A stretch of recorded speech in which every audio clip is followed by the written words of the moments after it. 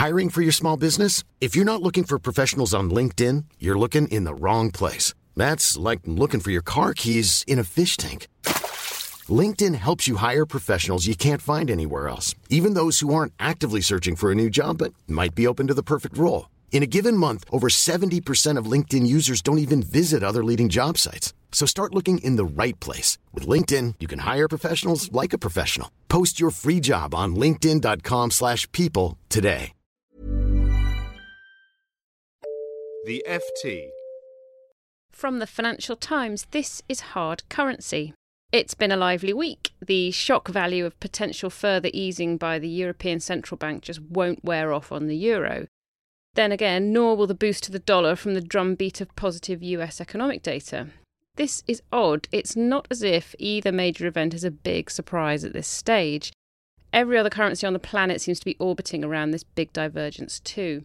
My name is Katie Martin, and I'm joined by Adam Cole, head of G10FX from the Royal Bank of Canada. Adam, thanks for coming in. I'm hoping that you can help us make sense of some of this and also to give us a sense of what's coming up in the next few weeks, apart from Christmas, obviously. Welcome to our chat about the biggest themes in the world's biggest market. Adam, how close are we to having this very obvious big event of big divergence amongst the world's biggest central banks priced in? Not there yet, I think, is the answer. So if we look at expectations for Fed policy at the December FOMC meeting, we're at about a 75% probability now of the Fed lifting off at that meeting, which is as high as it's been. And I think probably about as high as it can go until we get the last few hurdles cleared. So we've got key economic data coming up in the last month of employment data that we get to see before the Fed. There's still a run of payrolls, right? Indeed. Which isn't something to be sniffed at. No, indeed. And it's probably the one release that could derail the Fed if it were weak enough. If it isn't, then I think we probably get to the December meeting 90 or 95% priced, and the event itself turns out to be a bit of a non-event. But it feels like at every incremental step of the way that we get towards the Fed tightening, the market is surprised, like, oh, we didn't see this coming. I don't understand why this isn't completely baked in yet. No, I think to some degree it's a lack of clarity on the Fed's part itself. And the striking thing for me was that we went into the September meeting pretty much priced as a coin flip. And we certainly didn't think the Fed would feel comfortable leaving the markets that uncertain. And the fact that it has left, I think, this overhang of uncertainty that we don't quite understand what's driving Fed policy, the balance between the domestic economy, which is clearly arguing and has been arguing for a rate hike for some time, and the uncertainty from the rest of the world that's constraining the Fed. So I think that overhang of not quite knowing what the Fed's reaction function is means that there is always an overhang of uncertainty going into these meetings, and we won't be fully certain until we get the first rate hike out of the way. Then, of course, the debate becomes, how steep is the trajectory for Fed funds once we've got the first hike done? And there's a gap, as usual, between what the market thinks and what the Fed thinks here. There is, yes, and a substantial degree of room for debate on that. And however you look at it, this cycle is going to be different to previous Fed cycles. And the fact that we are so late in rising is signal for that in itself.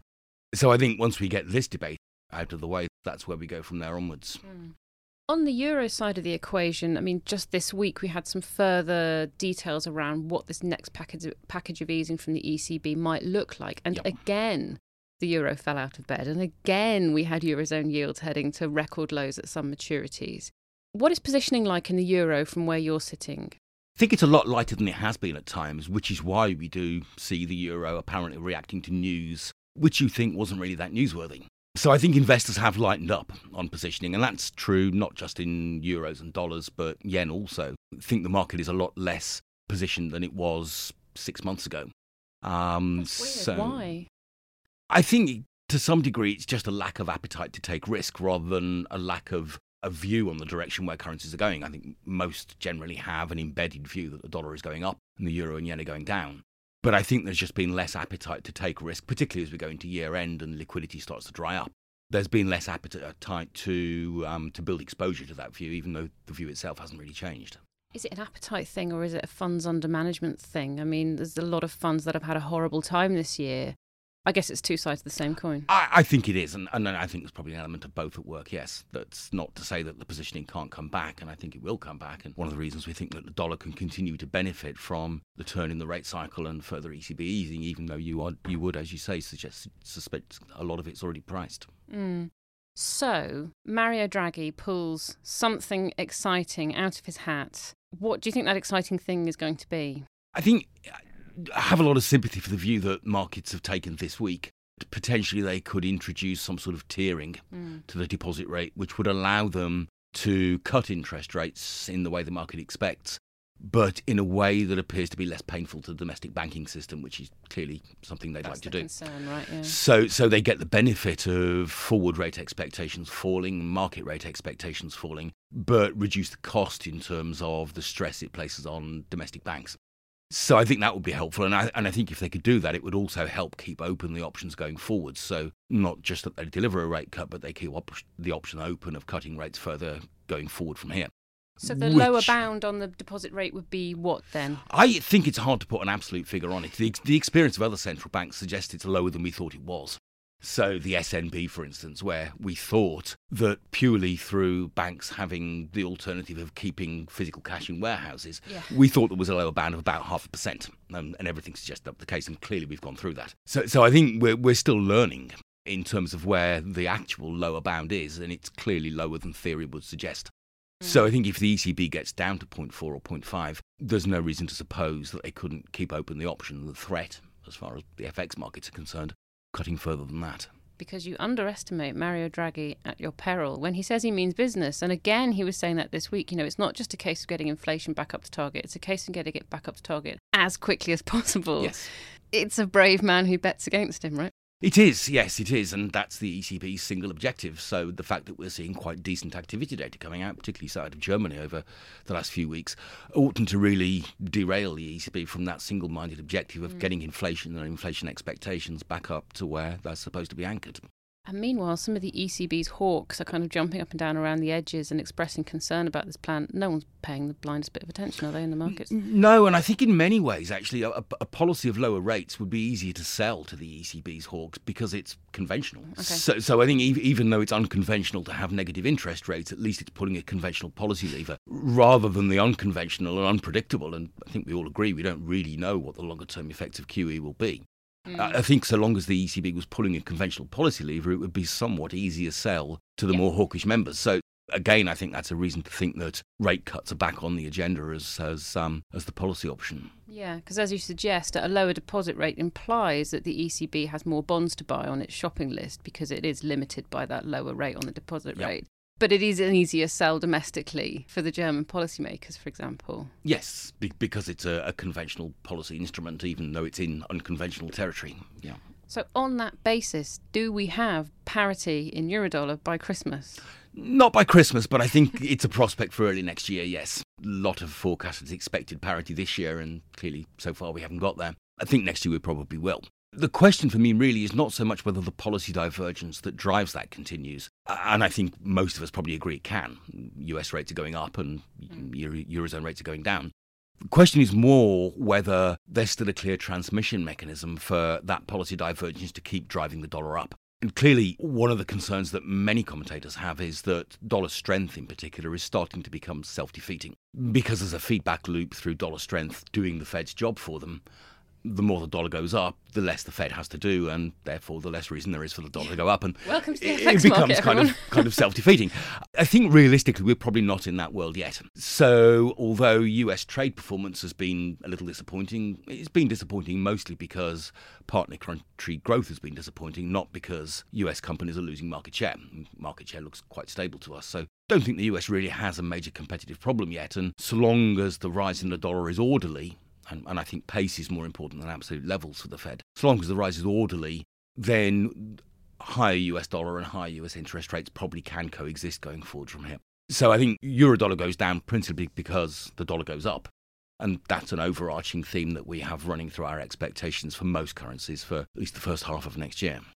Now, a bit of a curveball that the market has thrown us this year is that the euro isn't behaving as it normally does. It's looking and smelling a lot like a funding currency that has a tendency to rise in times of stress.